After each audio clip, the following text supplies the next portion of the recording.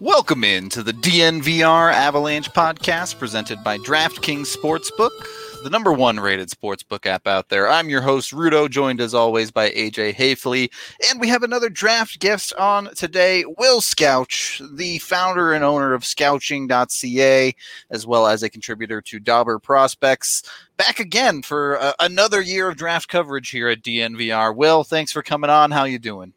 Oh, it's my pleasure to be here. I'm doing pretty well. It's the busiest season of the year, but so far so good. It's been a long summer, but we're finally getting to the finish line, so I'm excited. Are you just over this draft class? Going on or going on the 14th month of it? It's funny. I am. I think a lot of people are. I mean, I still have games in my folder that I want to get through and track some data for before I get to the draft, but I'm honestly like, just the willingness to do it is just so limited. I think now, as of the last week or so, I finally have been like 100% comfortable with what I think of various guys and how I've ordered them and the data that I've got and general ideas. So I'm not expecting anything significant to change. I kind of at this point want it to be over. So asked this same question last week to Grant McCagg as well, but there are some leagues returning to play, currently playing right now. It sounds like you're in the same boat as him where these guys really can't help themselves that much over the next week or so. I think it, in terms of the overall evaluation, I don't think it's a dangerous territory because there's a lot of players that are draft eligible now that aren't playing. And I think that recency bias is something that afflicts everyone who looks at NHL prospects. Whether you think it does or not, it absolutely does. So, I'm aware of it. Like I've been watching Lucas Raymond play. He's been extremely impressive this year. So I'm sitting there going, well, I have him ranked really high, but is there a chance I put him ahead? But if the guys I have ahead of him haven't played a game yet, so it's dangerous to think that way, but it is kind of useful to say, all right, well, the guys had a summer off during the pandemic and let's see how things have kind of worked out for the player. So I'm keeping tabs. I'm definitely checking the guys out, especially players who are going up a level and seeing how their games are translating a little bit in the early year. But in terms of real evaluation, I don't particularly care that much. Sure. It let's be honest, for a lot of these guys, especially in North American, as far as those skaters, you have some preseason games in the queue, and that's about it. Yeah. So hard to take too much from that. Yep. So let's. So you have all this. You have all this data. You've done all this tracking. Who's your number one guy? Oh, it's still Lafreniere. I think that's the guy. That doesn't change. It's funny. Like the data and the public work usually tends to line up pretty well. Especially at the very, very, very top end, like the best of eligible prospects. Those are the ones that are often the ones that are like nailed on the head, I would say. But yeah, definitely still the big guy from Rimouski. All that work to end up at the same place. I know. I may as well shut down. I'm just going to call it a day. Well, if AJ wants to see some of all that work, who's your first one that you think really differs from public opinion? I think people really miscast or misinterpret Lucas Raymond. He's the guy that I think a lot of people are aware of his existence, but I think, like NHL Central Scouting had him at 4th in Europe. And, you're seeing some talk about what the top 5 this year might look like, who Ottawa might be looking at. And, there are things that I believe more than other things. But I look at Lucas Raymond and say, if that's a guy available outside of the top 5, that's an absolute no-brainer. One of the best two-way players for his age group out there. I think a lot of people are underestimating just how smart he is and how just a rock-solid hockey player. Like, I really love what his game is capable of, and I think he's starting to unlock that offense. I think at the top end of the draft, he's a guy that a lot of people are misinterpreting, or at least not properly evaluating. And outside of that, I mean, I've been yelling and screaming about this player out of Russia all year, but Marat Kuznetsov is a player who I think, you're looking at future potential. And that's a guy where I have a lot of data that can specify exactly what it is that makes him very, to my opinion, valuable as like a long-term bet. But not a lot of, I'm seeing him in the mid to late second round and all that. And, I think that part of that is visibility. Part of that is the quality of the league that he's playing in. But I mean, I've spoken to some people, even some people in Russia, about him, and they're really psyched about what he's going to do with his career and everything. And for a lot of the reasons that line up with what I see out of him. And I think that that's a guy that to me is a first round pick, but to a lot of people seems to not be. And that's a guy where might be a good sort of benchmark for me is like, where will he be in 5 or 10 years? That's one where I'm definitely going to want to circle back and check myself, because I am sticking my neck out quite a bit, but I think I have good reason, but a lot of people don't seem to be as, gung-ho on the same idea. On kind of that topic, from an analytical standpoint, how difficult is it really to compare players from league to league? I know there are some tools out there like NHL expectancy rates and things like that, but they all seem to have their flaws.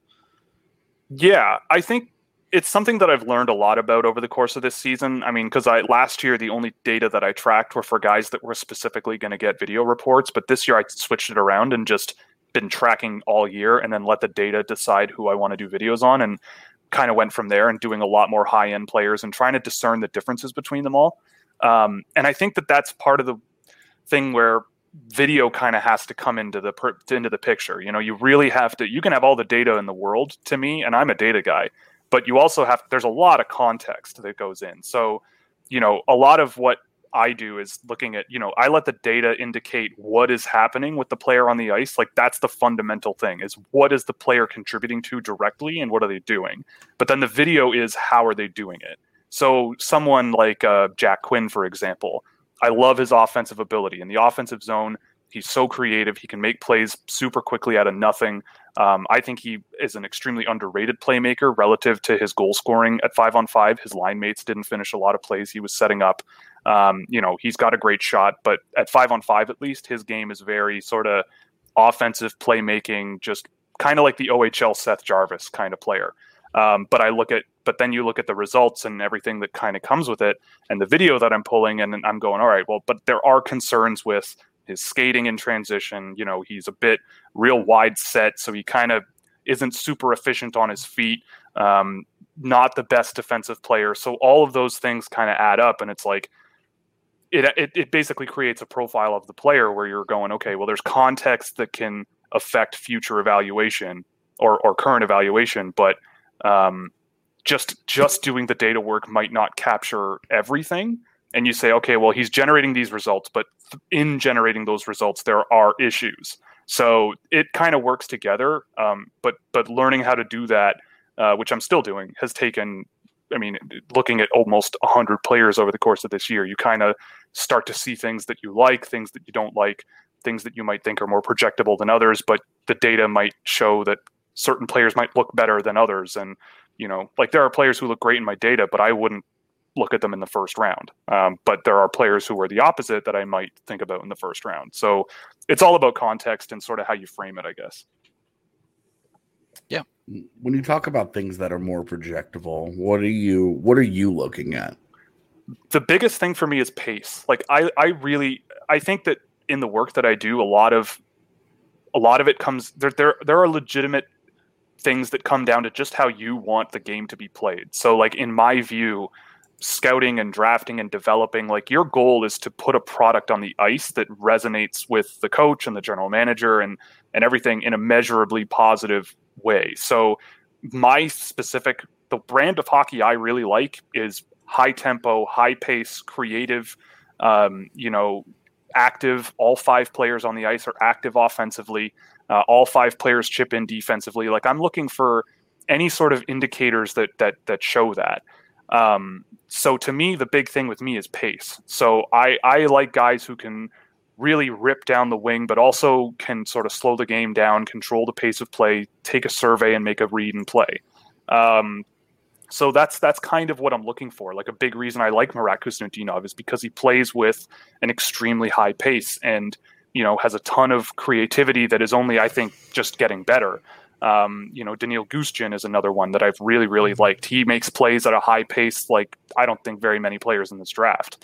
These guys have deficiencies, but for me, I'd rather start with players that can process the game quickly, work at a high pace, skate well, handle the puck well, handle it with care, and work on the deficiencies elsewhere over time with video and on ice coaching and whatever you want to call it. So that's the biggest thing, is I'm looking kind of for like pace and guys who can make plays in a multitude of different ways with the puck. Like that's kind of what I'm really interested in. Speaking the Avs language a little bit there, kind of a style of play they've tried to capture. Mm-hmm. Maybe not quite like Tampa, but on the road. Yeah, hopefully on that path. How important is targeting someone with pace, someone like that, when you're trying to get value in a draft? Like, there are some players where it's clear, okay, this guy is just the best player available left, and pace gets put to the side a little bit. Mm-hmm. But how important are certain aspects when it comes to trying to make the most effective draft class? Well, I think with me in my own mind, I'm thinking in the first round, like you kind of ideally want to get players that you can have as maybe not cornerstones, but like you can put them out on the ice and they are able to control the flow of the game, right? Like guys like Jack Quinn, for example, awesome offensive tools, great offensive player, but in terms of a natural flow of the game player, back checking, forechecking, positional play, all of those things, I wouldn't put him on the ice and say, well, I'm going to channel the entire line through this player. Someone like Cole Perfetti doesn't have a tremendous amount of high pace to his game, but pucks flow through him really well. He manages the middle of the ice really well and on the boards. He can manipulate defenses at his own pace, which is something where I go, okay, he shows other aspects of the game where I'm not super concerned about it. He is a main target for passes from his defensemen, which I really respect for they trust that centerman to like be able to control the puck in transition. And he's a great passer through the neutral zone and all of these things. So he can kind of get away with minimizing that sort of high pace game. And I think he's good enough to adapt to NHL defenses that he'll be fine. I know people critique him on his skating, but I don't think he's one of those players that it's going to really hold him back, at least not long term. So there are, again, it's going back to that context. Sometimes you get to the point in the first round of the draft where a player like Jack Quinn is, to me, the best player available. There's nothing wrong with an extremely talented complementary scorer who has great offensive tools, and maybe they're not a core piece of your transition game or your defensive game, but they're going to score points, and you need guys who can score. So I kind of not artificially, but those guys kind of are a little bit lower on my draft list than I think, most people. Like Jack Quinn is not a top 10 player to me, but I think he could be, in terms of point production, like a pretty good one to come out of the draft. I just think about in the first round of the draft, like who can I put out as a quarterback for the line, whether it's a forward or a defenseman or whatever. And then beyond that, you can kind of target the auxiliary pieces of your team, I guess. So if not pace, play driving ability? Yeah, I'd say so.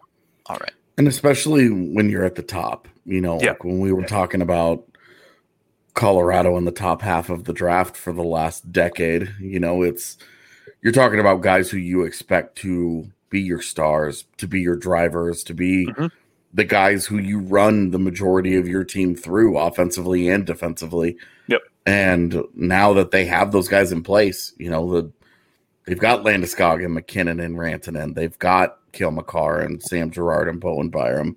Mm-hmm. They're picking 24. They're looking at, we talk a lot on our show about how the draft evolves as the picks go on, where you start giving up attributes when you're looking at prospects. You say, okay, there are 5 categories we're looking at here.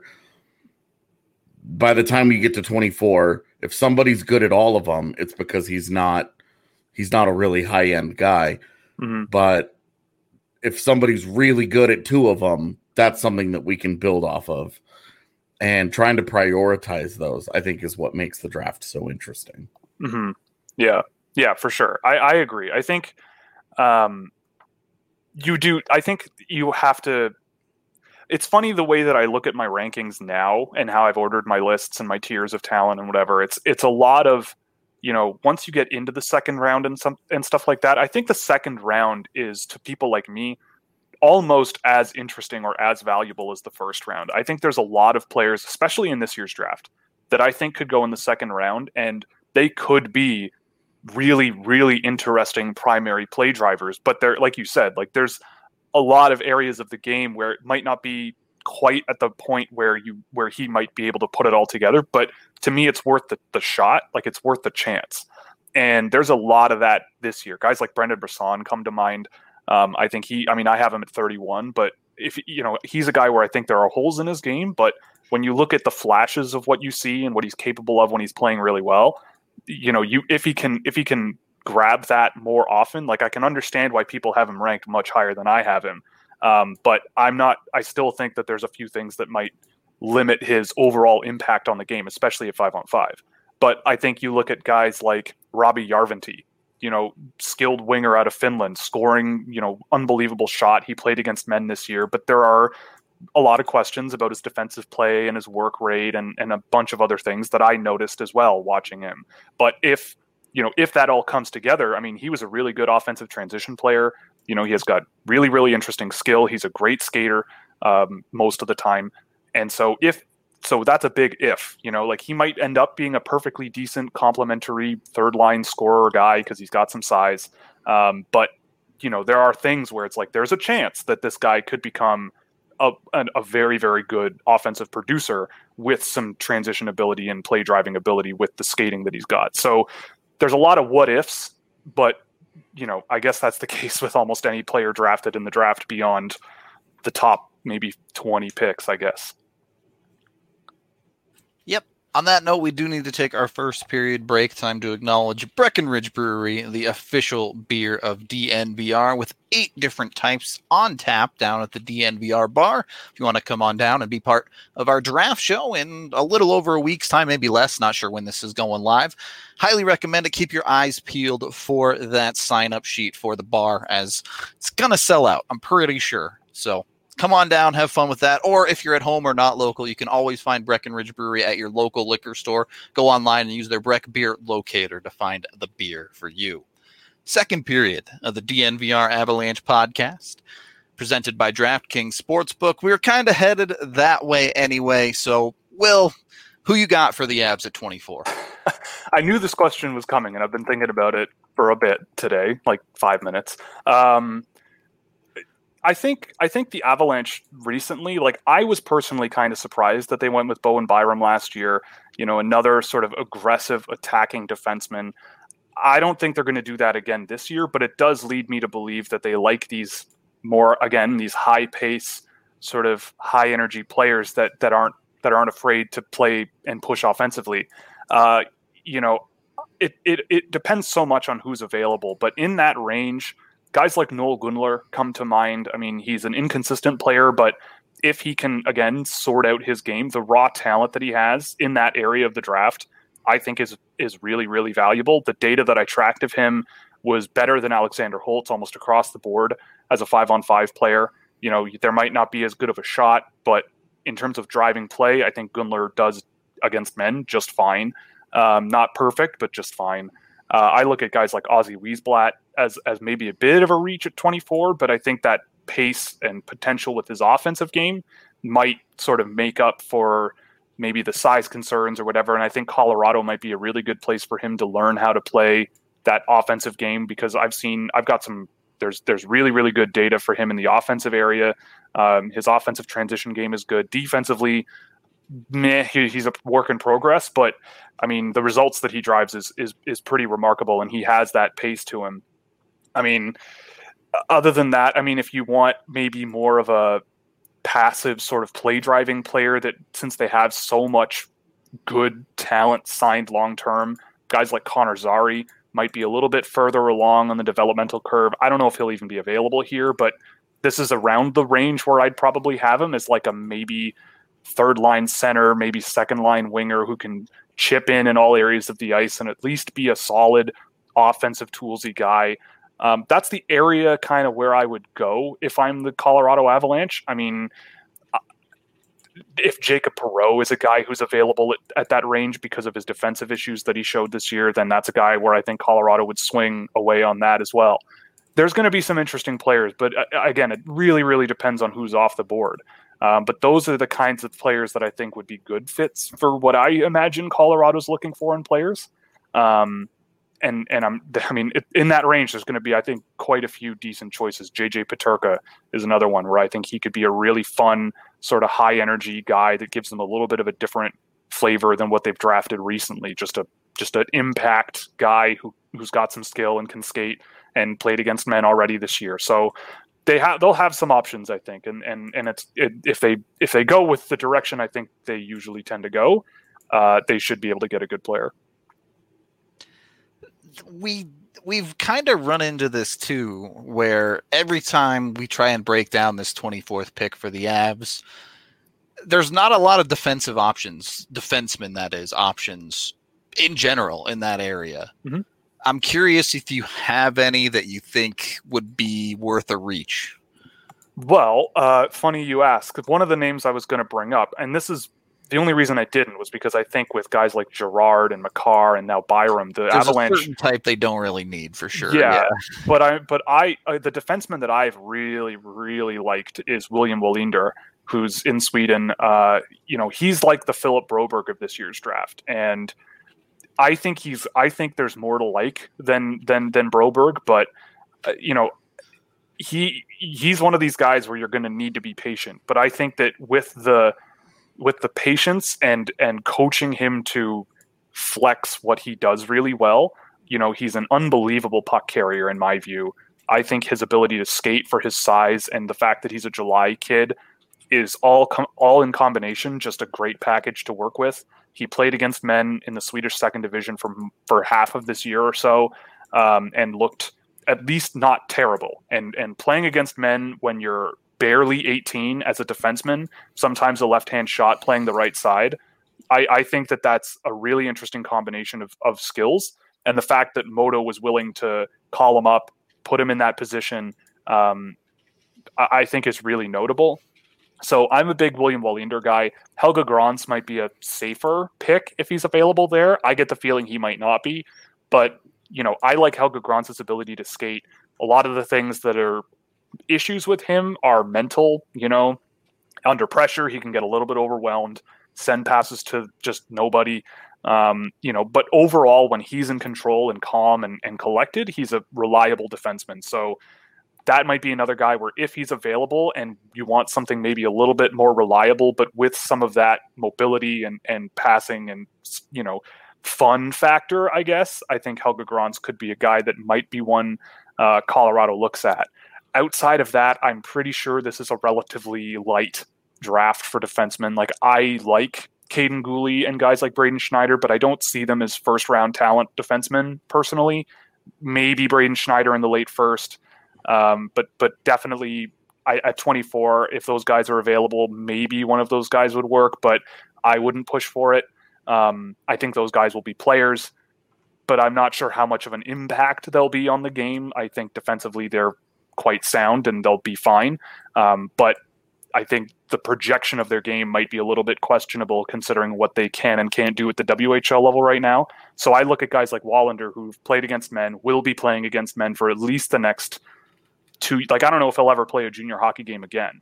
And he's just about, I think he's 18 as of July.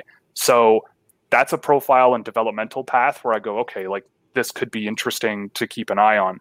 And that's the guy that I would say, if you want to reach for a defenseman and work with him and be patient, that's probably a guy that I'd look at. Big fans of Wallinder on this podcast for sure, but good choice. As you kind of brought up, the Avs don't need another puck charging D. The types that we were trying to look at were more of the defensively sound ones with some puck moving ability to get it to their talent on the team. And that's where I struggled. With the Grands, I just don't know if I have the faith in those players to be able to consistently move pucks the way I would want for the Avs. Further up the lineup, I think we're probably more okay with a Schneider or Goulet than you are, but it's tough to draft D, especially a conversation AJ and I have had a lot is the expectation is a lot of these D end up rising in the first round. Yep. So yep. Totally. And I think that same thing will happen this year for sure. Yeah. Yeah.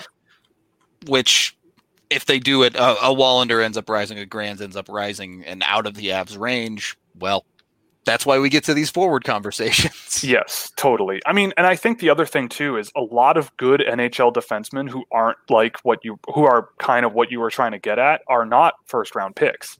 That's true. You know, I look at guys like Samuel Knazko, who you could get third round, maybe fourth round even, and I think that could be an interesting counter to what the Avs already have on defense in terms of their high octane guys. Like, he's not the biggest defenseman, but on paper, from my tracking work, he's one of the best shutdown players in defensive transitions because he's a very aggressive player. He chips up in the neutral zone really often, but he does it in such a way where he's not putting himself too out of position. You know, he's sort of a modern defensive player, and I think that, you know, on top of that, he is, I think, the second most active passer I've tracked all year. So, you know, if it's just a matter of getting a guy who can play aggressively like Colorado seems to like without putting themselves in a liability position, and also being able to complete and attempt a lot of passes and just be able to move pucks around the ice competently, that could be an interesting fit, because I think there's other tools that if he keeps working on them, they'll come a ways. But that's a guy that I think you could get later on in the draft that might carry a lot of value down the road, especially considering what the Avs have already. And then you don't even have to worry about it in the first round, because you said, like, guys like Gulli and Schneider, I don't even think are going to be there at 24. I'd be surprised if they were. Wallander, I think, will be. Gron's probably not. I think people see a defenseman go off the board, and then another one, they don't want to miss out on the next one, then they don't want to miss out on the next one, then they don't want to miss out on the next one. Like, we could be seeing Braden Schneider go to Winnipeg at 10th overall. And, you know, it wouldn't be my pick, but it wouldn't surprise me. And, you know, because Sanderson will be gone, Drysdale will be gone, and I don't know, maybe, but you know, you never know. So that's why it kind of depends on who's off the board before 24. How hard is it to draft a classic defensive defenseman these days, given that when you're doing all this tracking and you're looking at their game, it just doesn't, it feels miscast in an era that is so, it's so focused on skating and transition and puck moving. Yep. Where we see guys who are 5'7" to 5'10", all of a sudden filling up these top 100 draft lists. Whereas even 5 years ago, you might have gotten, you know, a small handful of those guys. Mm-hmm. Now there's 20 of them. Yep. You know, that it's just totally changed, and it's how it feels like it's gotten so difficult to find just that big bruising defenseman who won't hurt you with a puck, but will have that physical element, will kill penalties, and just kind of fits that classic profile. Yeah, it's not easy. I think that's something that in my view, I think a lot of players who end up being useful in that role originally were offensive players. Like Ron Hainsey comes to mind, for example. Like, he was a decent defensive NHL defenseman, but when he was in college and when he was draft eligible, he was an offensive player. You know, that's obviously not the rule, but you know, in this year's draft, it's been interesting to me to basically teach myself from a data perspective, like what does a good defensive player look like? You know, what is it that you want out of your defenseman? So to me, like, I'm looking for defensemen that never play in the defensive end. Like, that's kind of the goal, is are they causing transitions coming their way to be broken up and causing turnovers, which is something that I track in terms of a percentage and raw totals. So, you know, to me, I look at someone like Caden Gulli and go, he checks every box that you just talked about, except when play turns around. He is one of the most interesting players I've tracked all year in terms of, I don't think there's a single player who's better defensively today, in my view, in terms of pure and simple old school defense, but one of the worst puck moving defensemen, if not the worst, that I've tracked. I mean, doesn't complete a ton of his passes, doesn't complete a lot of his transitions offensively. Like, he is a guy who is extremely good at getting control of the puck and then extremely good at handing it over again. So he's creating situations for him to play defensively, but to me, I want my defensemen to never create situations where they play defensively. Yeah. Like their best role is to move pucks and do all of that stuff. So, but can Caden Gooley come away and really sort of become more reliable, or is he going to be a Nikita Zadorov 2.0? And how impactful of a player is that? On you guys would know better than me. How impactful is that if he's your guy at 15, 16, 17th overall or higher? Depends on the night. Yeah, it depends on the night, and I could see that with Caden Gooley as well.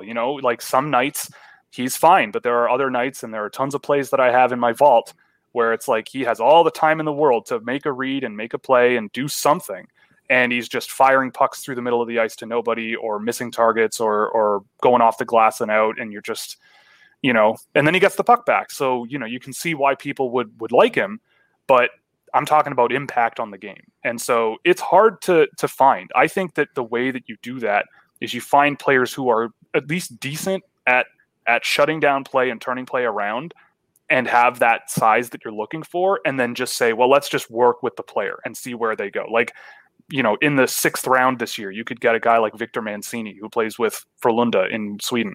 I'm a huge fan of Victor Mancini. He's one of the most underrated defensemen in my data. There's questions I have about his game, but he shoots right. He's not small. He drives good results. He's been playing well this year as well in junior, but still, he's very young, and he can move okay, but I find his mechanics okay, but his power generation is not quite there, and he can get a little bit like out of control looking, which is something that I think will need to be refined. But that's a guy, if you can get later and just sort of work into, because he does show good skill. He shows decent offensive ability. He, shuts down rushes defensively really well. So you work with that sort of profile long term. He's going to be playing top pair minutes this year in Sweden. Maybe you wait and see what happens. He's going to a good program in Omaha. That might be a player that I would push for in the middle rounds, and just say, even if this player turns out to be as impactful both defensively and offensively overall than Caden Gooley, who went top 20, that's a win to me. And I think that a player like that over a long period of time, it could be possible. The Avs do love to stack their programs, having Tyler Weiss down at Uno. So yes. Yep. You never know. This certainly could be a target. We do need to take our second period break. If you haven't tried Strava Craft coffee yet, we now sell Strava cold brew down at the DNVR bar. If you want to try before you make a full purchase, come on down and give it a sip. Once you love it, you can head to StravaCraftCoffee.com and either use code DNVR20 to get 20% off, or if you really love it, you can sign up for their subscription service 2, 3, 4, 6, or 8 weeks and get 20% off for the entire purchase. So a great deal to save on a product that has really changed lives. It's been known to help aches and pains, IBS, migraines, anxiety, many other things as well. The CBD is non-psychoactive, and it's just awesome all the way around. So give Strava Craft a try today. We've kind of drifted from topic to topic here. As you've started to talk about second, third round pick guys, one of the conversations for the Avs not having a second round pick is looking to move back with their first. Now, it's tough to balance. You're going to lose a certain level of talent depending on how far you move back. But do the analytics say that the more picks, the better? Or where is the break point when it comes to keeping your higher picks? Well, I think something that a lot of, standard, hockey fans kind of don't really get into their heads around draft time is that a lot of players won't work out, and a lot of players don't become top 6, top pair, top 4 guys. Yep. It just doesn't happen. Like you expect it out of, I'd say, your first round pick. Like that's your expectation. You're getting a guy that you think is going to contribute every night.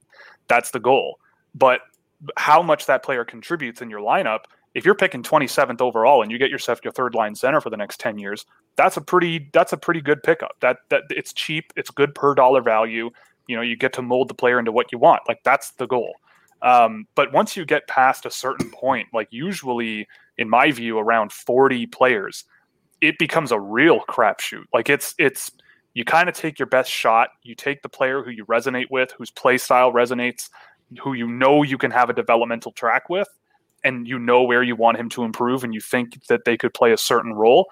I think there's a lot of players that with the right sort of mentality about what it is that they do on the ice and engaging and enforcing the positives, you could end up with some interesting players. And I think there are players available that might be late in the draft that I think could be good pickups just because they're statistical outliers for a number of reasons. But it does drop off pretty quickly. I think, to me, part of it is a bit of a crapshoot, but you have to identify, like, the big part of what I do is identifying here's what this player is doing very, very well and better than all of these other players that likely are to be drafted ahead of him. And let's see where the holes are and try to make it so that our second round pick is more valuable, so that we make sure that we maximize what we're getting out of who we pick. So, you know, it definitely does drop off in terms of what you should be expecting, but I think that there's a lot of just really good hockey players out there available, especially this year. So yeah, you're right. You do have to walk the line. And if you're trading down, I'd say in this year's draft specifically, if you have the 24th overall pick and you get a chance to trade down for, let's say, a later first round pick and an early second round pick or a mid second round pick, you kind of have to think about it. I think you'd get 2 good players when you were originally going to be getting 1. You know, I think there are some case studies in the second round that, you know, there are some question marks for one reason or another that are legitimate. But if those question marks get sorted out, then you might have yourself a good player. So I think you have to approach the draft from the angle of, you know, after I'd say the first 20, 25 picks, you can kind of say, if we get a player out of this, then we've done well. And I think that it's possible to get more than one player out of the draft almost every year if you just do basic data research to remove a bunch of guys who probably won't make it. But yeah, it's a value proposition. It's a tough one to answer, but for Colorado specifically, like, if they get a chance, I would think about it. Getting more than one player per draft, a bold statement in Avalanche land. It's possible. Dreaming the dream right there. That just means they have multiple first rounders. Quite possibly. So you're talking about trading down, and I keep saying they need to do it with Ottawa because Ottawa has 28 and they have 4 second rounders, and it's like, if you can't find value there, yeah, you're all bad at your jobs. So other than that, trading down is going to be a tough proposition. 4 second round picks. That's yeah. I think they have 10 in the top 100. They do. Yeah. They got to get one at least. Imagine looking back at that draft class and being like, one guy. Yeah. I have no idea. That would be brutal, especially with their high end of those picks if they only get one dude. Yeah. Oh, God. 3 and 5. Yeah. I hadn't even thought about it. So, yeah. Will, I'm curious where you fall on this one because not every year is there a top goaltending prospect. Yeah. And last year, Spencer Knight was like, he's really good, but how good is he? And then this year, people are crazy pants over Askarov. When you're looking at your rankings and you're trying to, I mean, goaltending is just a totally different world than trying to look at a skater. How do you go about evaluating a goaltender? First off, can you still hear me? Is that a thing? Yeah. Okay, good. Because my mic came unplugged for a millisecond. I was just worried. Anyway, yeah. So goalies are not something that I would consider myself an expert on at all. I think I would need to defer that to someone else. But what I do have access to is a couple of things. One, I've seen Yaroslav Askarov play a lot, and I've seen a lot of NHL goaltenders play. And I also have seen, I'm able through McKean's to use a website called Instat, which basically fetches video and analytics and data for basically everyone around the world. So it's a very, very useful tool. And one thing they do is track expected goals, and goals against. So looking at the differences between a goaltender's expected goals and their goals, and even in some games, they track shot location on goalies and can do individual save percentages for various areas on a goalie. So just looking through that for fun, just to see what we're dealing with a player like Askarov has helped. But to me, I mean, I think he's legit. I think he's for real. To me, I look at a goaltender and say, if there is a, let's say, 50-50 chance that Yaroslav Askarov is your number one goaltender for the next decade when he comes over, how much value is that? If he's a number one goaltender that you're comfortable playing every night, to me, I think that's almost invaluable. Like that's a role where you can either save your coach's life or get your general manager fired if you can't figure it out. So if you have a goaltender that you've drafted and developed and turned into a franchise player, like what Askarov could be, then it makes your life way easier for a multitude of different reasons. So like we were talking about, in terms of value, like what are you giving up? And if you pass on Askarov, are you saying, all right, well, we won't take Askarov at, say, 13th overall, but instead we'll take, say, Dawson Mercer, who to me has a similar chance of being like a top 6 offensive contributor, so would you rather take a 60-40 shot at a top 6 offensive contributor who can score, or a 50-50 shot at what potentially could be your franchise goalie? And to me, it's a hard question to answer, but in terms of his talent, I'm not concerned. I look at his athleticism, his ability to make extremely difficult situations look very easy, changing directions on his knees, being able to push off quickly without opening up too much ice along the ice, really, really athletic with his glove. And I remember I think it was the semifinal or gold medal game at the under-18s last year where he played against that USA development program team with Jack Hughes, Cole Caulfield, all these guys. And he must have stopped 3 cross-ice one-timers from Jack Hughes to Cole Caulfield and made it look like it was easy. He was right in position, ready to cover as much net as he possibly could. I'm not really concerned about it. The only thing on his resume that didn't really go well was the World Juniors. And, maybe that's what nukes his entire career. But frankly, you look at how he's playing in the KHL this year already. You look at how he played in the men's league in Russia last year for a very, very good program. I mean, the Russian coaches and Russian development systems try to find every excuse they can not to play a lot of young players. And with goalies, I can only imagine how that is, especially for a program like SKA. But they don't really seem to be super concerned. And they're playing him in the KHL already. And he's 19 years old. I really look at it and go, this could be your guy. And if you pass on it, fine. I understand the whole I don't like goalies in the first round thing. I'm one of those people. He's the only one that I, in my work, I've really looked at as a first round player. But I think that he's a very clear value proposition I have him ranked, I think 10th or 11th.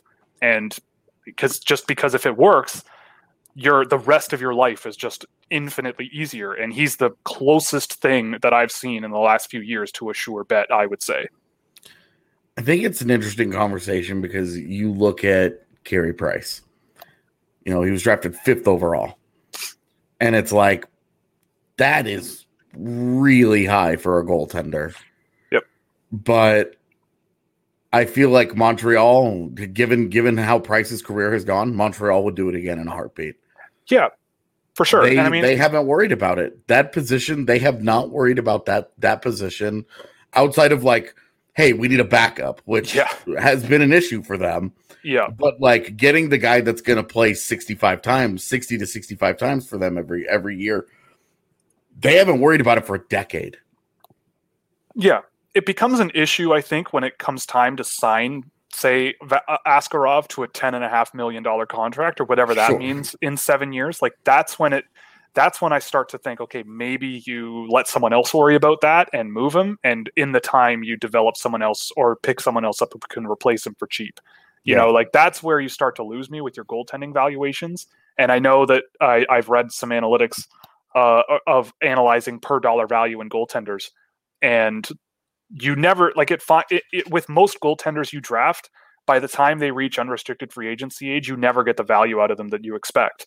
But I think that Askarov is as close to a bet that he'll go against that since Vasilevsky. Like Vasilevsky at the same age had been to 3 under-18 world championships. He was playing, I think, KHL games, if not he wasn't playing second division Russian games, but at least junior Russian games. So he doesn't even have the professional resume that Askarov has at this point.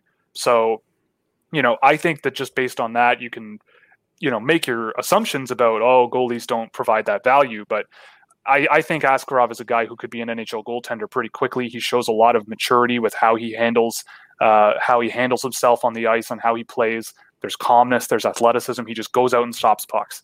And from what I've heard, the coaches and everything say the same thing. He's mature beyond his years, and he's ready for pretty much anything. I mean, I can't imagine being an 18-year-old goalie playing for SKA St. Petersburg in Russia, in front of the most demanding fans in the country, and doing as well as he's doing. So I'm not too concerned about it. But like with Carey Price, certainly when it comes time that he basically has a blank check and the Canadians have to sign it, that's when things get a little bit complicated. But I guess to me, you cross that bridge when you get to it. It's a lot easier to give a blank check to a center like Colorado's going to have to do with Nathan McKinnon here in a couple of years. Yep. But again, like with Askarov, he comes over, you probably make him your backup right away in the NHL. Yep. And like by the end of his ELC, he's probably starting for you. That's my assumption too. And then you have him on as an RFA for multiple years. Yep. And maybe you can get him on a long-term deal where you buy out a few of those UFA years and you don't have to worry about it until he's 28, 29 years old. Yeah. And then it becomes a little easier. And you're just like, look, by the time he's 29, like we'll worry about that. If you haven't developed another goalie in that decade, then that's a problem. Yeah. Like Montreal has Caden Primo, who's coming along pretty well, and he was a 7th round pick. So I get the argument. You can draft a goalie later in the draft for sure. Like Caden Primo had bad numbers in his draft year. I didn't see this player out of him, and definitely a situation where I don't know anything about goaltending, but I looked at his track record and his history, and every time I'd seen him play, and go, I don't know. And as a 7th round pick, sure, if you got a guy your goalie guys like, just take him. I don't care. It's a 7th round pick. Definitely. But I think with Askarov, you're dealing with a much more solid resume without, I would say, as many red flags or things that, like to me, I look at goalies and go, what are you doing with your career? Where are you? How many pucks are you stopping? What level are you playing at? And how have you done in the last few years? I think that history tends to repeat itself, I guess, with goaltenders. If you're good, you're good. You just need to stop pucks. But again, this year, I don't know, in the same program, in their junior program, they still have a 20-year-old who's been absolutely outstanding for 3 years and no one's drafted him, in Dmitry Nikolaev, who I would look at and say, look, in the 7th round, he's a 20-year-old goalie who stops 95% of the pucks that he faces every season. And he's done that for 3 years. Maybe that's a guy you take a swing on and see what happens. Cause whenever I've seen him play, he just absorbs the puck. I mean, so does Askarov, but he's a good goaltender, and I don't know if you like him, then take him. But with Askarov, I think the individual case study is a little bit different. Solving the NHL problems on today's podcast. Just stop the puck. It's not that hard. Yeah, it's not hard. Put Dwayne "The Rock" Johnson in there. He takes up half the net. Get the commercials. Like I guess I don't know if you get those commercials in Canada where they have the walrus in net. No. Okay. We do not have the walrus. Definitely an American thing. I am also unfamiliar with the walrus. Yeah, you have your other ways to watch it, but yeah, there's earlier in the season there was a very popular commercial of they put a walrus in net and he stopped all the pucks, and it was a terrible commercial. Not a terrible idea though. Walruses are huge, so might work. If you could get him to stay in net, I think you might be onto something. Yeah. You can train a walrus, can't you? Changing the game of hockey here. I tell you, it would be so frustrating. Like you go through all that process. You think you've trained him to stay in the net and wait, and then first shift of the game, he just wanders on out, and you're like, all right. I'm not certain, but I don't think there is language in the CBA that specifies that your players have to be human males. And I don't. This says a dog can't play basketball. Yeah, and I don't think there's language in the definition of terms that specifies what they mean by player. I could be wrong, so it might be a thing that could be possible. So if I draft a 3-year-old dog, is he old enough to be drafted in human years, or? 7 years per, right? So he'd be 21. I guess he'd be too old to be drafted. That one I don't think would work because I think they outline birthday and age pretty clearly. So maybe, like, I don't think like dog years aren't different than human years, right? They're just so there's not some geriatric dogs playing hockey. Yeah, very old. I feel like Peter would have a real problem. That would be a bit of an issue. Yeah, you're trying to suit up a walrus to go play goalie for you. Nah, can't. Those things never get injured. They're huge. They're tough. Yeah, they're all blubber. Obviously, the pod is going off the rails here a little bit. So, Will, anything you want to shout out? Anything you want to plug before we get out of here? Yeah, of course. It's we're coming down to draft time. So twitter.com/scouching, youtube.com/scouching. Those are the two pillars. Patreon.com/scouching, where you get a bunch of extra perks and fun stuff like early access to videos, data visualizations, data sheets for draft eligible players and everything. If you don't want to subscribe to the YouTube channel, you should still probably come by during the draft. I think you guys mentioned you were streaming as well, so you can open up my draft stream as well in another window maybe, and just alternate muting one to the other, or just mute me the entire time. That'd be cool too.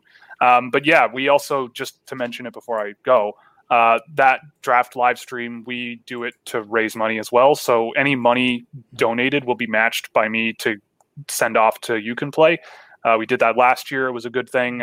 Raised a few $100. So I'm hoping this year we can blow that out of the water. So come on down. It's going to be fun. Anytime the draft is going on, it's starting a half hour before the draft, and then it's just going to run. So come by for that. If not, subscribe to everything else and give me your money. There you go. Be sure, check out his YouTube channel. He does excellent videos breaking down prospects and all of that. Highly recommend. When we're super disappointed with whoever the Avs take, I'm sure you can flip over to his video and he'll be like, here's why this is actually a good pick. It could be, yeah. So as long as they don't repeat that Drew Hellison thing. Yep. All right. There you have it. Pick a good player. That's all we can hope for out of the draft. We're going to get out of here for the day. Thank you, everyone, for listening, watching, however you consume the podcast. Again, you can find Will at Scouching on Twitter, Scouching on YouTube as well, and you can even just find him at scouching.ca, his website. So hit him up. Get on his Patreon if you want early access to know what's going on in the draft. And our final sponsor of the day, WGT Golf, the #1 golf app out there, loved by more than 20 million people around the world. We at DNVR do tournaments every single weekend. If you want to be a part of it, go to dnvrgolf.com to download the app and search for Clubhouse at DNVR3. To join everyone, you can play closest to the hole, match play, stroke play anyone, anytime. Just throw a challenge their way. Play 1, 3, 5, 9, 18, you name it. Just some quick golf or a long game of golf. It's awesome on true-to-life courses. So thank you, everyone, for watching or listening, and we will catch you guys on the next episode.